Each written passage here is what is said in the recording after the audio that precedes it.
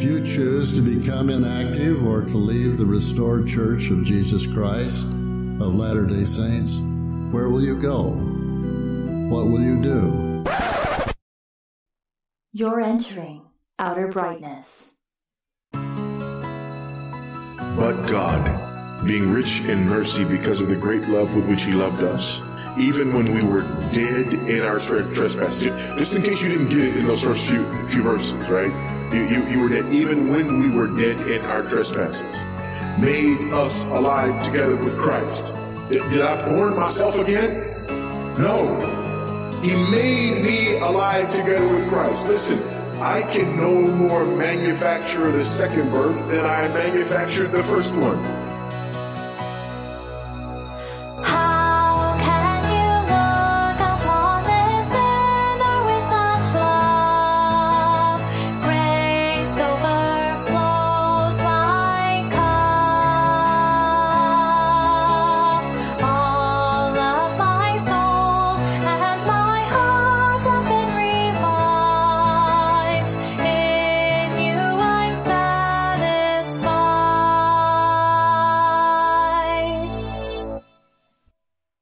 Okay, so I'm going to throw this question to Paul first. How does placing yourself under your church's authority coincide with freedom in Christ? Yeah, so I think they should fit perfectly well in theory. I think because we're human, we struggle a little bit with that. I know I do.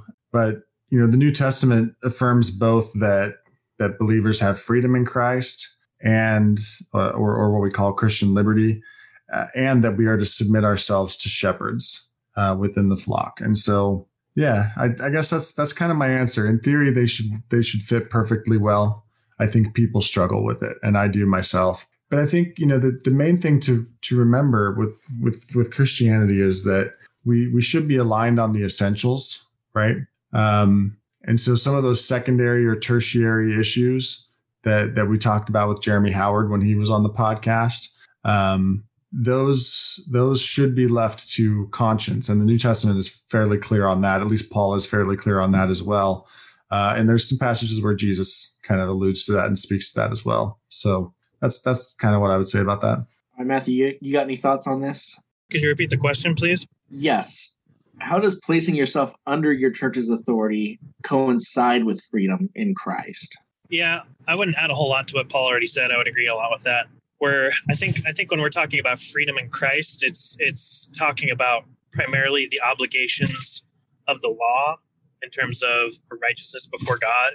When we're free in Christ, it means that he's provided everything we need for life and salvation in his perfect life and in his perfect sacrifice. And so I think there's freedom there in the sense that we are no longer under Adam's headship, but we're under Christ's headship, and in him we're free from the bondage of sin, and we're free from the guilt and the consequence of sin. But part of that is there's only really two types of servanthood. We're either servants to sin or we're servants to Christ. And so that with that freedom, we also submit to Christ, and part of submitting to Christ is he's given us shepherds to help and to lead the flock. And so I think that's part of a healthy church environment is having solid biblical pastors that are there to shepherd the sheep and to guide them. And Jesus himself gave directions as for church, as for discipline within the church body. If someone offends you, go with him privately. And if they will not be heard privately, then go with, two or more witnesses. And if they won't be reconciled that way, then go with the elders. So there's still accountability, and there's still there's a set of, there's a hierarchy in terms of how we're supposed to behave as a church body. It's not just kind of like anything goes, you know what I mean? There is still order in Christ's church. Amen. Yeah, I was kind of thinking about this a lot too. And I know that I can see a lot of, ex-Mormons having a problem with the idea of submitting to the authority of a church. I think it's natural to kind of want to throw out the baby with the bathwater, because we've been deceived once by a group of men that claim to be our authority. And so I think there's a temptation to become a law unto ourselves or a lone ranger, if you will. And I've seen what happens to a lot of ex-Mormons when they do this. and then commit themselves to ministering to the Latter-day Saints. And what I think that ex-Mormons, probably as much as any other group, have a desperate need to be discipled. So, I kind of think that growing up in the church has given me some valuable insight into grace in particular, both in appreciating and understanding it. So in a way, I feel like I've got a leg up, but in another sense, I think we need to admit that we're broken, having come out of that religion. We're kind of stuck running the same old software that we had before. And so we need to be immersed into a church so that we can break that cycle. Now, does that negate our freedom? No. No one's forcing us to join a church or to even show up on Sunday. There's no threat of outer darkness. But the alternative is pretty bleak. If I don't put myself under the authority of a church, if I don't go there to learn, I'm stifling my own growth. And possibly, I'm missing the opportunity to be there to shine as a trophy of God's grace. Yeah. Can I just jump back in here with something? When I was prepping for this question, I came across an article. It's one of those Got Questions articles, and it's on Christian liberty. And it kind of talks about some of the things that Matthew touched on. And then it talks about, that Christian liberty can also mean that Christians are freed in respect to activities that are not expressly forbidden in the Bible. Therefore, one can feel free to engage in such activity as long as it doesn't stumble or offend another Christian. Most of these activities revolve around social do's and don'ts, such as whether or not to wear certain kinds of clothes, makeup, jewelry, tattoos, piercings, and or practicing certain things such as smoking, social drinking, recreational gambling, dancing, or viewing movies or videos. And then it goes on to say, that Christians who tend to vigorously promote such liberties can sometimes fall into a loose lifestyle of undisciplined living, while on the other hand, Christians who tend to vigorously limit such liberties can sometimes fall into a legalistic lifestyle of being defined by what they are against. So it is wise to seek God in prayer and his word to determine whether or not a particular activity is actually forbidden in scripture. I think those concepts are important for Latter-day Saints to hear because, the three of us kind of come out of a culture, a Latter-day Saint culture that, did tend to focus on some of those externalities that aren't expressly forbidden in scripture, either the Bible or Latter-day Saint canon. I'm thinking, for example, of like the 2 earring rule that Gordon B. Hinckley instituted, and everybody became really legalistic about, and made teenage girls cry if they had more than one piercing in their ear. Those types of things are not things that really should be focused on, I don't think. And so I think if there's Latter-day Saints listening or post Latter-day Saints listening who are concerned about that kind of legalism, just know that Christian liberty and freedom in Christ does free us from those types of things.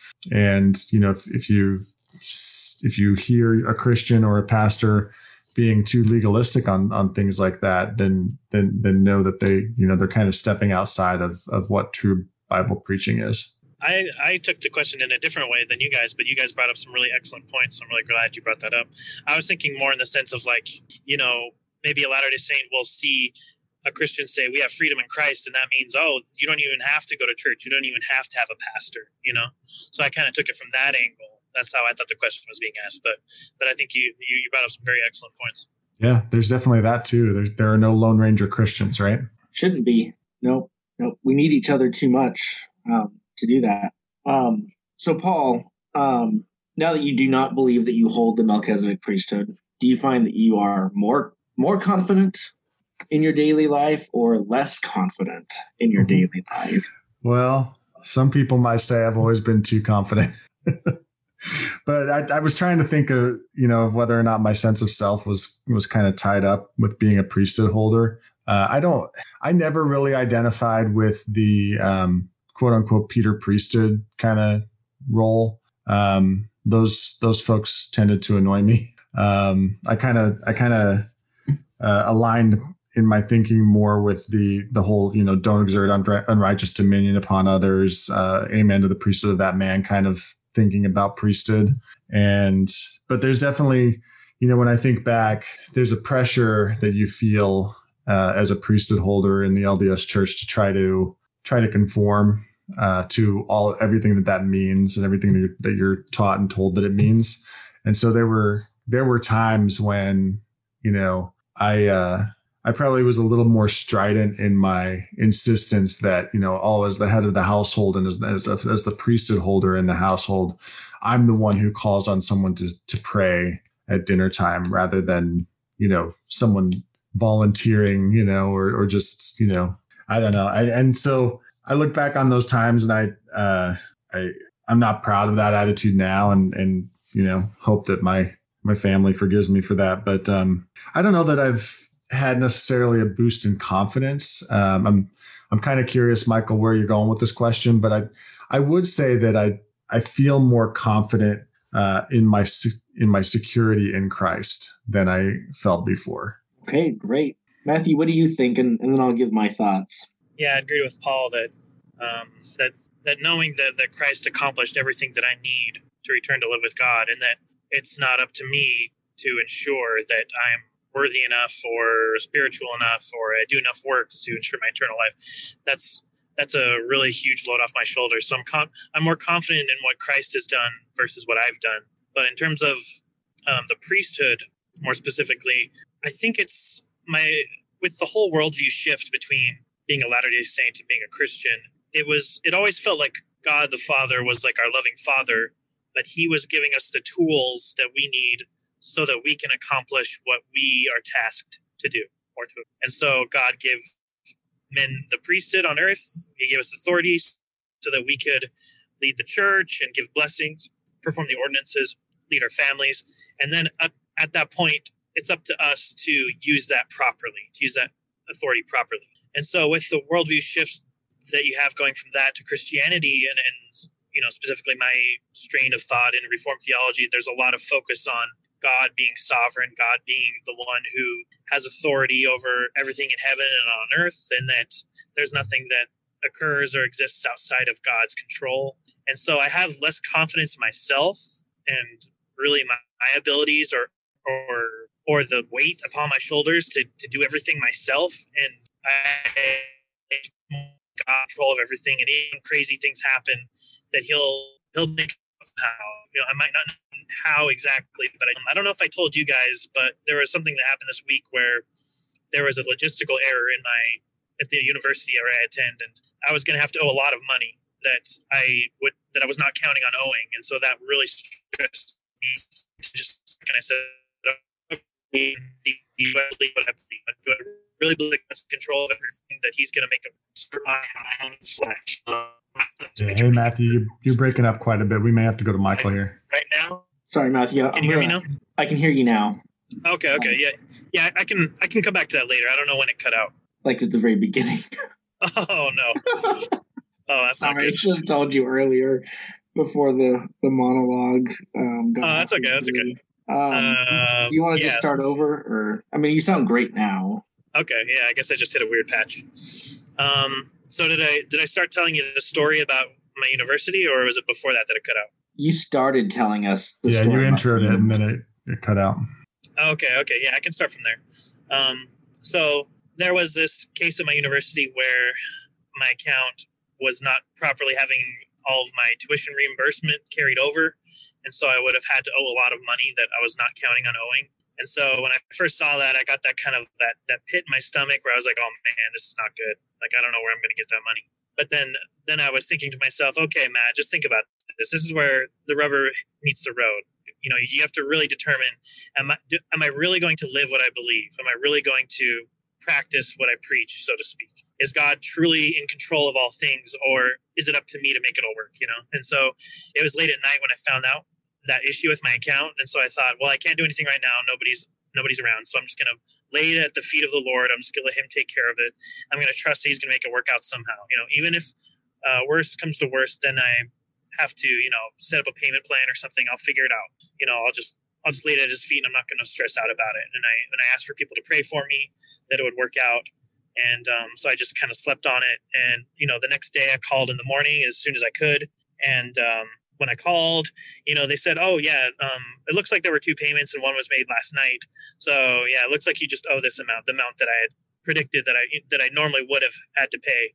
So it took itself, God took care of it literally overnight while I was sleeping to make it all work out. So, like that's just kind of one instance of I could think of, in the past few days where that's where I put I just felt like I was more confident that God was going to take care of me one way or another versus, putting my confidence in myself and how I was going to figure everything out. So I don't know. It's kind of a dumb, kind of a lame, question, kind of a lame example, but like to me, it was like a huge deal that really freaked me out at first. And I was like, wow, okay, I don't know what I'm going to do right now.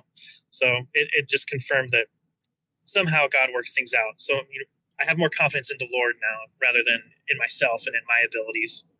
Yeah, I'm going to echo some of what you just said, Matthew, because really the thing with the priesthood is that it puts all of the pressure on you. So when I was an active member of the church, I was actually really relieved to have the priesthood looking back, because I was like, well, what if some unforeseen thing happens? What if a family member breaks, an arm? I've always got the priesthood as kind of this, I guess, trick up my sleeve, in case I'm ever backed up against a wall. So I've got nothing to worry about. But kind of looking back now, I just see a lot of stress when it came to the priesthood, because if I gave a blessing and it didn't work or the words didn't come into my head, it's because I wasn't worthy enough or because I wasn't in tune with the Spirit enough. It's kind of like the ultimate gaslighting tool, or if I drank too much Mr. Pibb, I'd just be like, oh my gosh, did I just accidentally break the word of wisdom? And so I always felt like I wasn't 100% worthy to use the priesthood. And so, I remember this one time I was working and I locked my keys in my work truck, and I'm like, it was a pretty bad time to do it. I had a lot I needed to do that day. I needed to get home to go watch my son so my wife could work at the time. And so, I'm like, well, and I hope I'm not the only one that's ever tried to resort to something like this, but I literally evoked the priesthood to try to unlock my truck door, because I'm like, the priesthood's the same power that God used to create the world. And, I just mustered all the faith that I had inside of my body. I'm like, I believe that this is going to work. And then I evoked the priesthood and nothing happened. And so I tried it again more forcefully, and again, nothing happened. And it was just really disappointing. And I just, I remember the wheels just turning in my head like, well, it makes sense because in the scheme of things, this is a pretty, selfish thing that I want. And, why would God want, me? Why would he want me to use the priesthood to do this? But then all the time you have people getting up in fast and testimony meeting, talking about how they prayed and they found their keys. And I was kind of hoping to have an experience like that, but it didn't work out. But now I'm out of the church. And surprisingly, I feel so much more confident in my life now because I don't have that pressure that I always had as a Latter-day Saint. It's all God. God is what is emphasized, just him and his will and me trusting in him. And, I just had a kind of a similar or an experience too, Matthew, where I just been fighting my ex-wife for months, trying to figure out who's going to watch our son, who's going to go to school with. And the situation with us is better because he has his own room and he's got friends over here and a lot of other things. And 2 weeks ago, I decided that it was hopeless. It was an unwinnable battle. And same thing. I just gave up and I just gave it to the Lord. I said, I can't fight this anymore. It's draining me too much. So I let go, and miraculously, she's decided to let him live with us. And so without me putting in any effort or doing anything, it's like God's just in the background fighting our battles. And to me, that is so much more comforting than thinking that he's given me a tool, but it's up to my faithfulness to make it work. Like I just have to trust in his faithfulness and that alone. And I know that he is faithful to work good things in our lives, even if it doesn't look like it at the time being, but yeah, definitely feeling more confident these days. Did you have a comment, Paul? No. Okay, cool. I just saw you unmute. So I was like, all right. So Matthew, what would you say to a Latter-day Saint who says that priesthood authority is needed to perform saving ordinances like baptism? That's a great question. I actually had some private messages with the LDS missionary earlier this week, and we were talking about the issue of priesthood authority. And yeah, we've talked in previous episodes also about the issue of baptism and whether it's necessary and whether you need a special authority to perform it. But ultimately, our salvation is in Christ. When you read passages like Ephesians 1, it says in Christ multiple times. All the blessings of heaven are in Christ. We're conformed to his image, and it's in Christ we have all the heavenly blessings. And it's not, and so the focus on the Bible when you read it is that the focus is being in Christ, being in him by grace through faith alone. And so I know we've talked also about how some of our Christian brothers, like Lutherans, will see baptism as effectual to salvation. But and I do believe that baptism does have an effect. It is a means of grace, but I don't think that it's an absolute essential for salvation. But really, we just need to look at Scripture and say, where is the requirement for priesthood for baptism anywhere? Where do we see Jesus specifically saying to the apostles that he gives them the priesthood? And I think the big issue here is that anytime LDS read the Bible and they see Jesus giving authority to someone or, having hands laid on their heads, they automatically associate that with a priesthood ordination. But that's not in the text. If you just read the text, it doesn't say that Jesus gave the apostles the priesthood. It doesn't say that elders and deacons have the priesthood. Ephesians 4 doesn't say that, prophets, apostles, evangelists, etc. are priesthood offices. It's like a word association game where you say a word and then you ask them to say the first thing that pops in their mind. When you ask a Latter-day Saint authority, the first thing that pops in their mind is priesthood. It's just like bread. It's like peanut butter and jelly. They go together. But you have to unlink that and go to Scripture and say, what does it actually say? Don't tell me what you've been taught to automatically associate with what it says, but actually read the text. And when we go to Hebrews, I won't go into the whole chapters, but when you go into Hebrews, specifically chapter 7 and 8, it talks about how there's two priesthoods, the priesthood of Aaron and the priesthood of Melchizedek. And the priesthood of Aaron was after, it didn't have any power to seal anyone up to eternal life. It was held by men who were fallible and who died and had to be constantly replaced. And the priesthood of Melchizedek was held by Jesus because he had the power of an indestructible life. That's why he had the ability to have that priesthood. And so I asked this Latter-day Saint missionary, I said, do you have the power of an indestructible life? Because if not, then you are not a rightful heir of the priesthood of Melchizedek.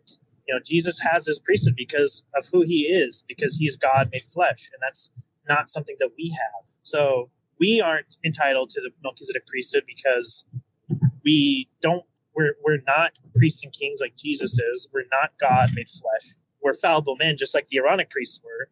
And we don't have the Aaronic priesthood because we're not in the tribe of Levi. And it says in the chapter 8, it says, with all things new, the old things fade away or pass away. So the old law we can't even be Levitical priests anymore. That doesn't exist anymore. So there's literally no possibility of having any kind of priesthood in the sense of either Aaronic or Melchizedek. So sorry for that long answer, but it was on the tip of my mind after that conversation with that missionary. All right, great answer. Paul, what do you got? Yeah, it's really good. Matthew touched on a lot of the things I was going to touch on. And so I'll just try to kind of summarize some points.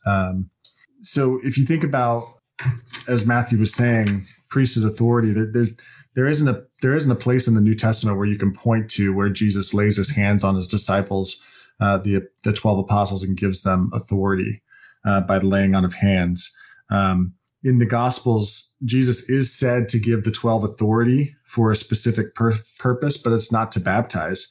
Look, for example, at Luke 9:1, which says, "And he called the 12 together and gave them power and authority over all demons and to cure diseases," end quote. And note that there's nothing here about laying on of hands to confer this power and authority to them. Take note also that later in the chapter, if you look at it, the disciples see a man who is not of their own group, doing the things that Jesus had given them power to do. Luke 9:49-50 says, quote, John answered, Master, we saw someone casting out demons in your name, and we tried to stop him because he does not follow with us. But Jesus said to them, do not stop him, for the one who is not against you is for you, end quote. And so this suggests several things. First, laying on of hands is not necessary for the power over demons that the 12 had been given.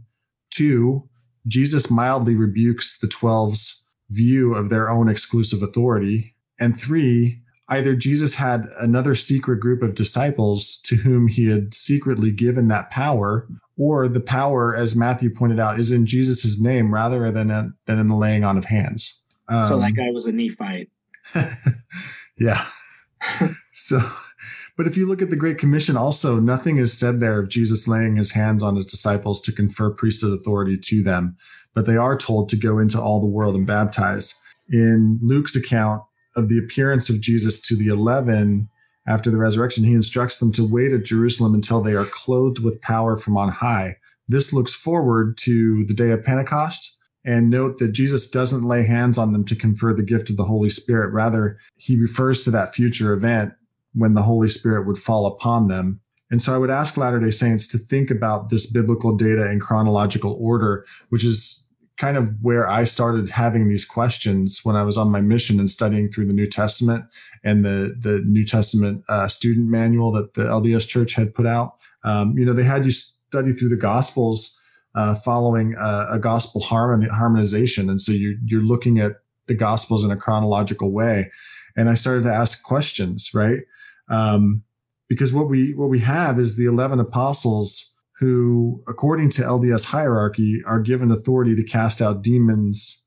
Well, according to LDS hierarchy, the 11 would be the highest authority in the church besides Jesus himself. And earlier they were given authority to cast out demons and heal the sick, but then at the Great Commission, he's telling them to go and baptize. So according to LDS beliefs, healing the sick is a Melchizedek priesthood ordinance. It's something that one is authorized to do only after they have been baptized and received the gift of the Holy Ghost. Yet Jesus commissions his disciples to go into all the earth and make disciples, baptizing them, but he tells them to wait at Jerusalem until the Holy Spirit comes. So there's a problem there for the LDS view. There's no laying on of hands by Jesus for the gift of the Holy Spirit. The 11 seem to be like some later disciples who receive it without the laying on of hands, that it falls upon them. And the 11, after having received authority to perform the act of casting out demons, which is something that only the Melchizedek priesthood elders should be authorized to do on the LDS view. So the New Testament, when you look at it, the data is just all out of order for what the LDS Church presents as the ordered structure and hierarchy of priesthood authority. So yeah, that's just kind of what I would ask Latter-day Saints to think about. Really good. So in my case, when I'm talking to Latter-day Saints, I notice I tend to prefer to just ask really short questions that kind of get to the point. So just kind of echoing what Matthew said a little bit, but well, before I get to that, Latter-day Saints like to kind of argue in this weird way where it's like if they can just prove baptism, it's like, if they can get to first base, it counts like a home run. I don't know if you guys have noticed this, but it's like, if I can prove to you that baptism is important, then that proves that authority is needed to perform that baptism, and that baptism actually saves you, and then the other ordinances must be true also. And that's just simply not true. Winning that one point does not win. It doesn't come anywhere near winning the entire argument for the LDS Church. But the question that I would ask a Latter-day Saint, if they said that the proper priesthood authority was needed to perform saving ordinances like baptism, is where does it say that in the Bible? I mean, seriously, where does it ever talk about baptism and priesthood requirements in the same passage? It would be so easy for it to have been put in. Mark 16:16 could have said, whoever believes and is baptized by proper authority will be saved, but it doesn't. Acts 2:38 could have said, repent and be baptized by one holding the proper authority, but it doesn't. It would have been convenient. Why did they leave something so important out? And I'll tell you why they left it out. They left it out for the exact same reason that you leave ketchup out of a recipe for cake. It's because it's not an ingredient. So it's a short answer, but that's what I would say to a Latter-day Saint who said that. Yeah, that's a good analogy. You are listening to Outer Brightness, a podcast for post-Mormons who are drawn by God to walk with Jesus rather than turn away. Outer brightness, outer brightness, outer brightness, outer brightness. There's no weeping and wailing and gnashing of teeth here, except when Michael's hangry, that is, hangry, that is, hangry, that is. We were all born and raised in the Church of Jesus Christ of Latter-day Saints, headquartered in Salt Lake City, Utah, more commonly referred to as the Mormon faith. All of us have left that religion and have been drawn to faith in Jesus Christ based on biblical teachings. The name of our podcast, Outer Brightness, reflects John 1:9, which calls Jesus the true light, which gives light to everyone. We have found life beyond Mormonism to be brighter than we were told it would be, and the light we have is not our own. It comes to us from without, thus Outer Brightness. Our purpose is to share our journeys of faith and what God has done in drawing us to His Son. We have conversations about all aspects of that transition, the fears, challenges, joys, and everything in between. We're glad you found us, and we hope you'll stick around. All right. I'm going to ask Matthew this question first. 1 Peter chapter 2, verses 5 through 9, Peter calls the bodies of believers at Pontus, Galatia, Cappadocia, Asia, and Bithynia a holy priesthood and a royal priesthood. Does this passage mean that priesthood authority to perform ordinances must exist in the church? How do you understand this passage? Yeah, that's an awesome passage. Can you hear me okay? Yeah, you sound great. Okay, awesome. I was going to bring this up in accordance, but I don't have access to it immediately. I'm almost ready to log into my computer. But so basically, I mean, so Peter is quoting Moses, who said that, they're a royal how does it go again? A holy nation, a royal priesthood. So he's quoting Moses, and that's kind of, when we look back through history, the biblical narrative, we see that God is trying to make a dwelling place among His people. We see that in the beginning in the garden, God walked with Adam, and He spoke with Adam, but due to their sin, they were cast out. And so ever since then, God has made His dwelling place on the earth in specific places. So like in the tabernacle, that was a specific place where God's presence was made known. Even before the tabernacle, we had Moses rising to Mount Sinai and visiting God. And so His presence was seen in, His glorious presence was seen up there while everyone else was separated at the bottom of the mountain. But the goal was to have not just, a specific kind of person serving as priest and prophet. God wanted to make His dwelling place among the entirety of the church body. That was the whole goal. And so when we think about the offices of prophet and priest, prophet is the one that represents God before the people of God. He shares the message of the gospel and the will of God to the people. So he's kind of has his back to God, and he's pointing towards the people of God as a mediator. And when we think of a priest, he's kind of the opposite, where he stands with his back to the people, representing the people and making offerings and sacrifices to God, for propitiation, to try to make amends, to make sacrifices for their sins.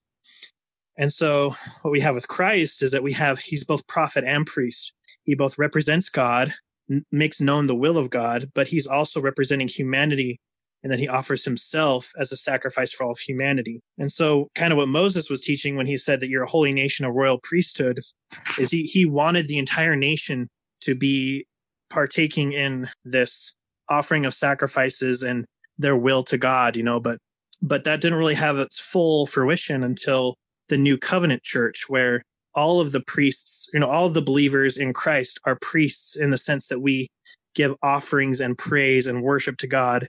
And we don't need a priest to represent us to go to God with these sacrifices. We can go directly to God with our offerings and our praises.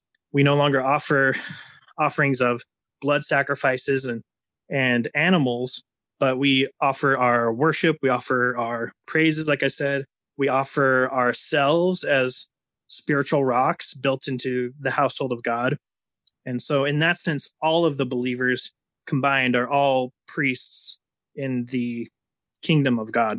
Right. Thanks. Well, I don't know how you're going to add anything to that, but I'll let you take a shot at it.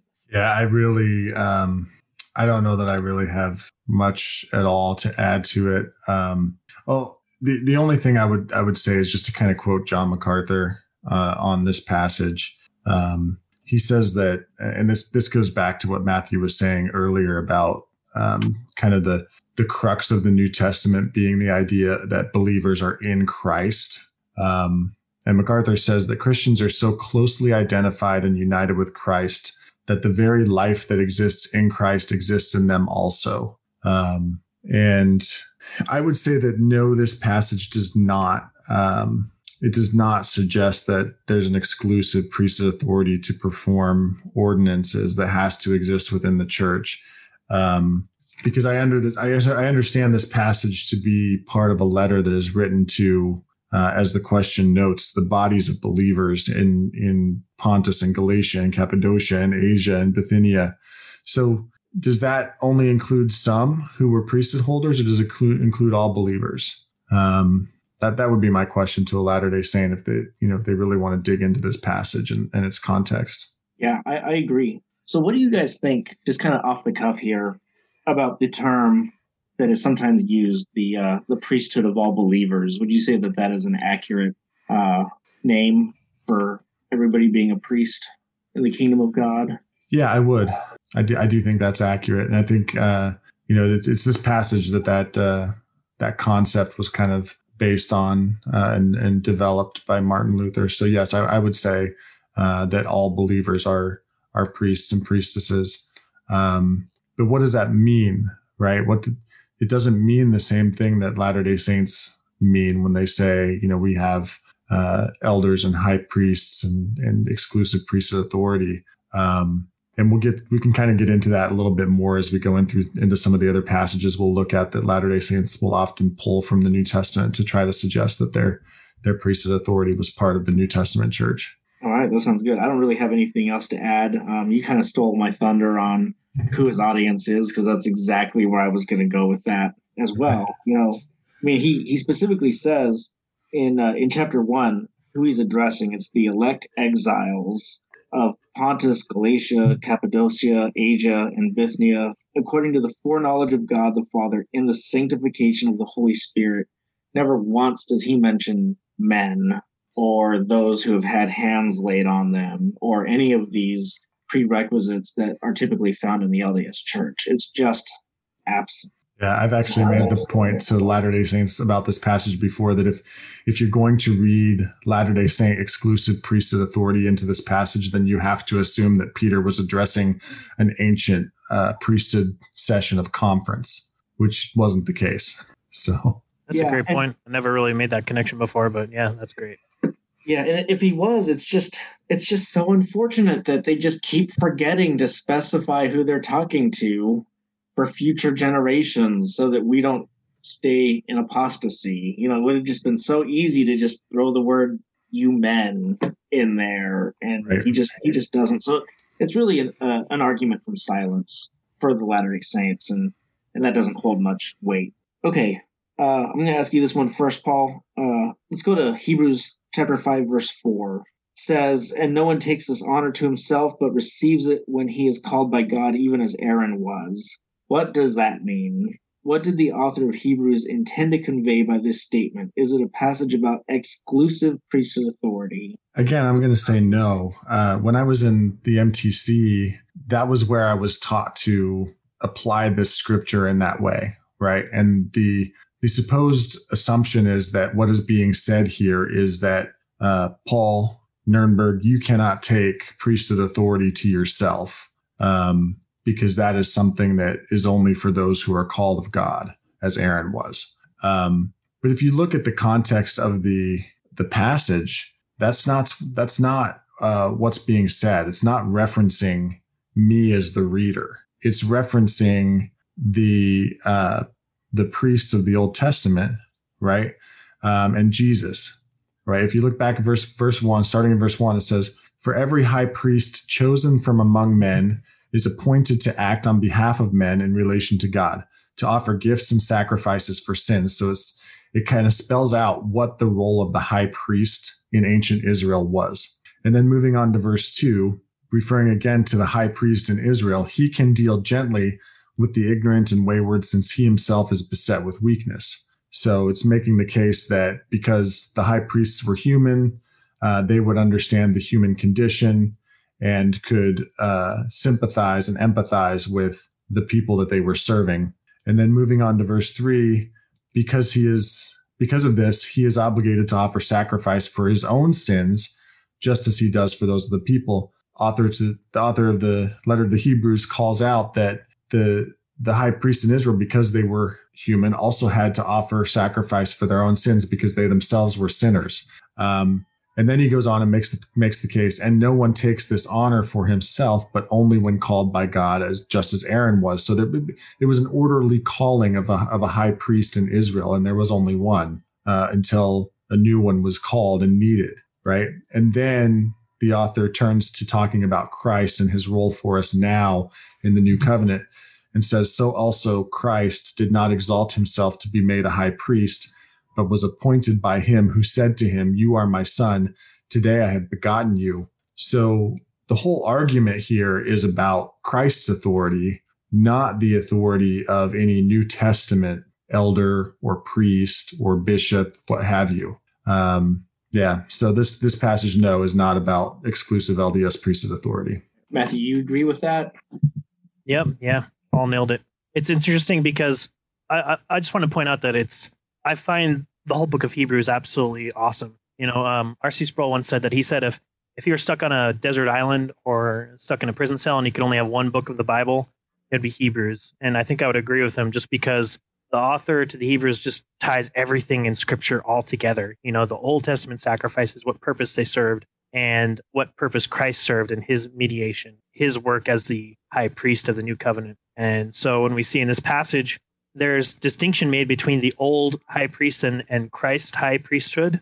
Sorry, I'm fumbling over my words. But at the same time, it's also drawing from the Old Testament high priests and showing how Jesus was just like them in some ways. The old high priests were not called of themselves. It was not an honor or glory they took upon themselves. It was an honor given to them. And it's the same thing with Jesus. He was not calling himself. He was declared to be the Son of God by God himself. So that authority was declared and ratified by Father in heaven. And so I just love the fact that it contrasts, but it also compares to how Jesus is as much of a high priest, well, even more significantly in a much more superior way, a high priest than the high priest in the old covenant were. So I just love that compare and contrast that the author makes. Yeah. And by the way, I am a huge fan of the book of Hebrews.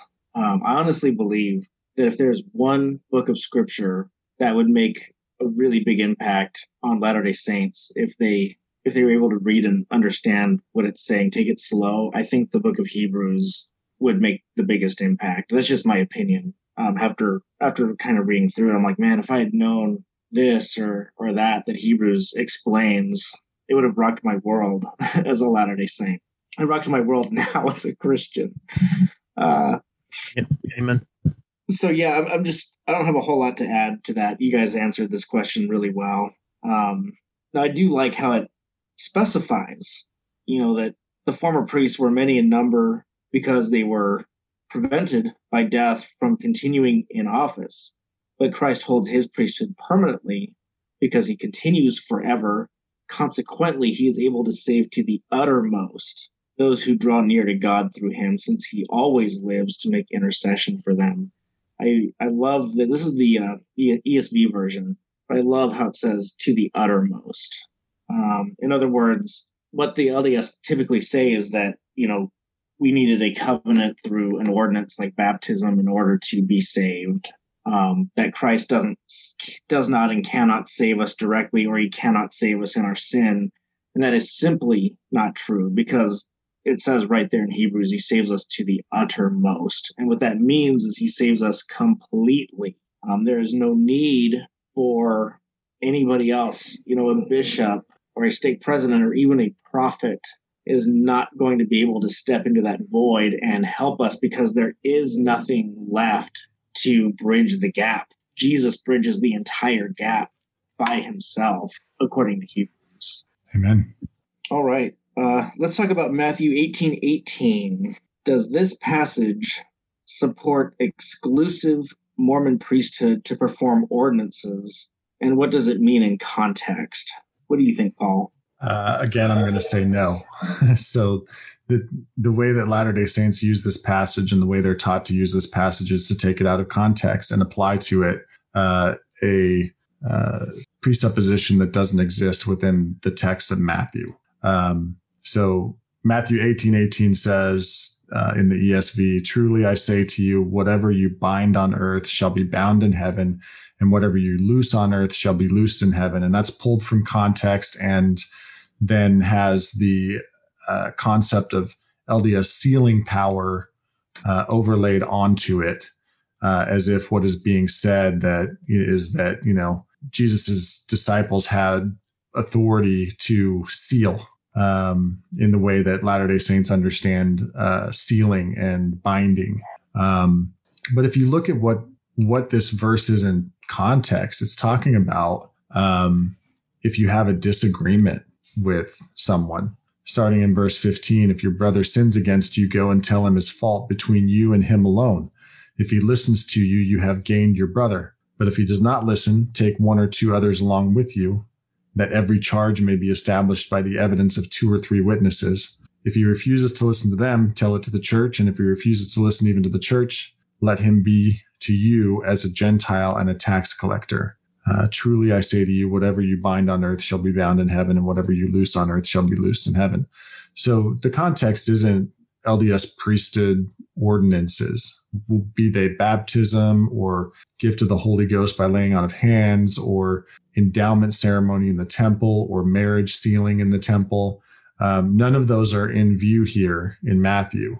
What's in view is establishing the evidence of a disagreement between you and a brother, and what you are to do to try to reconcile with that brother. Great. Matthew, you got anything else on that?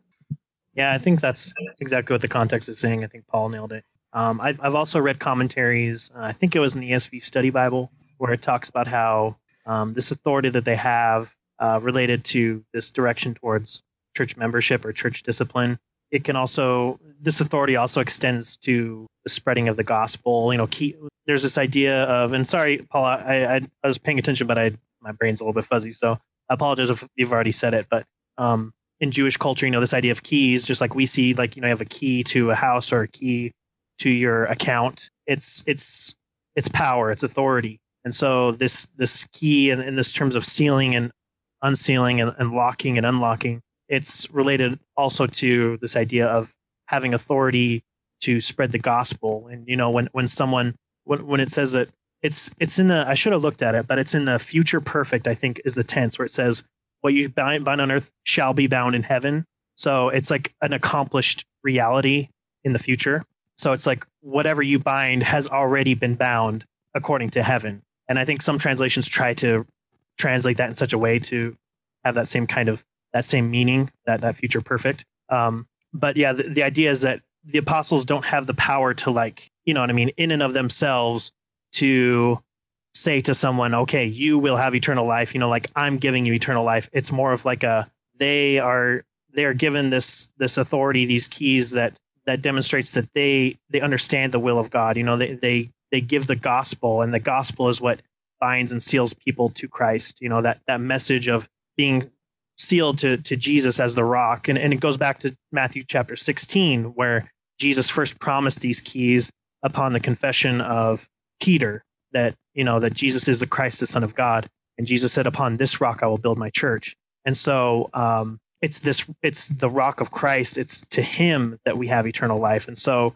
this key, this power to seal and to bind, it's related to the gospel message, I think. So I was hoping that would be a short comment, but it ended up being longer. But yeah, that's kind of what I've read from some commentaries where they connect the key with binding and sealing is to the gospel. Yeah, that's what MacArthur says on Matthew 16:19. He says Christ's actions mean that any duly constituted body of believers acting in accord with God's word has the authority to declare if someone is forgiven or not. The church's authority is not to determine these things, but to declare the judgment of heaven based on the principles of the word. Mm-hmm. When churches make such judgments on the basis of God's word, they can be sure heaven is in accord. In other words, whatever they bind or loose on earth is already bound or loosed in heaven. When the church says the unrepentant person is bound in sin, the church is saying that God said what God says about that person. when the church acknowledges that a repentant person has been loosed from that sin, God agrees. So in a sense, you're right, Matthew. It is about the authority of the church. But again, in neither passage is the LDS concept of priesthood ordinances in view. Right. I agree. Yeah, I do too. In fact, you guys pretty much covered everything that I would have covered and then some. So I'm not going to even try to answer that question any further. So I just want to kind of hit on this last question. We've talked about Hebrews 7:24 a bit already, but would be interested in kind of your final thoughts on it. If it means to you that Christ doesn't transfer his priesthood to others, and if you have any final thoughts that you would like to share with our listeners, I invite you to do that as well. I'll let you go first on this, Matthew. Okay, that's a lot. Give me a couple more seconds to think about it. My brain's a little frazzled. That's cool. Paul, you got anything, or do you want me to go first on this? Yeah, I can jump in here. So Hebrews 7:24 says, but he being Christ, but he holds his priesthood permanently because he continues forever. And it's contrasting Christ with the former priests, as you mentioned earlier, Michael, which were many in number because they were prevented by death from continuing in office. So this one succeeded the other until Christ. So the argument that is often made here by Christians, and it's an argument that was made by my theology professor when I took a seminar on the priesthood of Christ at Cincinnati Christian University as part of my seminary studies. So the argument is that the word here that's translated in the ESV permanently, continues forever, aparabatos, that concept is conveys the meaning of non-transferable. That's the argument that is made. So it's argued from this passage that Christ's priesthood is not something that is transferred to humans. And I even made this challenge to our young friend Jackson when he was on Jonathan McClatchy's program, Apologetics Academy, a few years back. I called in and had a chat with him and asked him to look at this passage. And he's actually written a blog post now where he digs into it and tries to argue against aparabatos, meaning non-transferable. And that may be correct. I'm still working through that myself. I know that there are certain interpreters. I think James White takes the position that it does mean non-transferable. But what I would argue about this passage is that fine point of what that Greek term means may not be as important as the context itself. Because what's being said here, if you zoom out instead of zooming in on that one term, if you zoom out and look at what's being said here, as Michael so eloquently mentioned earlier, is that Jesus is not like those former priests. He holds his priesthood permanently because he continues forever. And like you said, Michael, he's able to save to the uttermost. So what other role is needed? And if you go elsewhere, there's one mediator between man and God, Christ Jesus. So what other mediator is needed? So I would agree with your point about the book of Hebrews, Michael. And that's all I would really say about Hebrews 7:24. Yeah, just to throw in a quick disclaimer. When Paul says that I said something eloquently, that's because I was quoting Hebrews, I think, in that part. So if you ever hear me start talking and I just sound way more educated and eloquent, that's because it's the Bible and I'm quoting it. No, it was your commentary on the term uttermost that I thought was eloquent. Gotcha. Yes, I agree with you, Paul. The big thing is that there's no need for God to transfer his authority to man, as we've talked about. But one of the other things that kind of struck me looking at this passage is that it is inconsistent for him to do so. If Christ was the type of person to delegate authority and have us always do things on his behalf, then he would have sent a worthy priesthood holder to die for us on the cross. But instead, he went and he died for us personally. And now he saves us personally. So he is the kind of person to do things for us one-on-one. But that was the big thing that stuck out to me looking at this verse. I didn't really have anything else to add. You good now, Matthew? Yeah, no, I think I'm glad I passed it off to Mike or to Paul, because he really, I was struggling to put all the words in my mind, and I've kind of, there's the study of the Greek, and actually was listening to Dr. White talk about this and trying to figure out how I could regurgitate what he said on it. So Paul did it much better than I could have. So yeah, I agree completely. I think, like you said, even if you want to argue over that single word, I agree with Paul that I'll agree with both of you that it doesn't. That's not the only. It doesn't.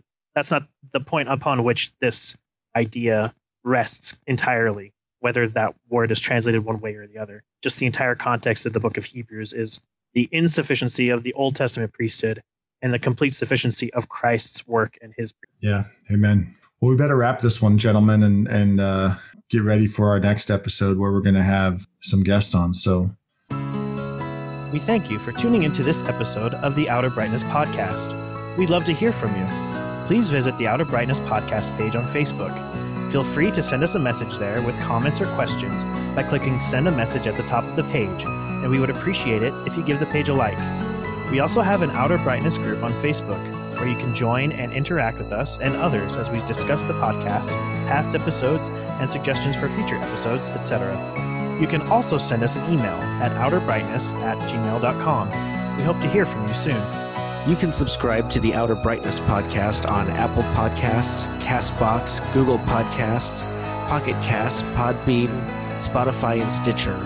Also, you can check out our new YouTube channel, and if you like it, be sure to lay hands on that subscribe button and confirm it.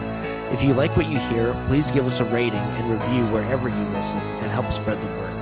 you can also connect with Michael the Ex-Mormon Apologist at FromWaterToWine.org, where he blogs, and sometimes Paul and Matthew do as well. Music for the Outer Brightness Podcast is graciously provided by the talented Brianna Flournoy and by Adams Road.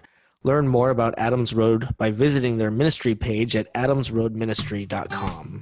Stay bright, Fireflies. Lord, to whom shall we go? You have the words of eternal life, and we have believed and have come to know that you are the Holy One of God, the Word made flesh, the risen Son. Heaven and earth will pass away, but the word of the Lord endures forever. All of this world is in decay, but the word of our God through ages remains.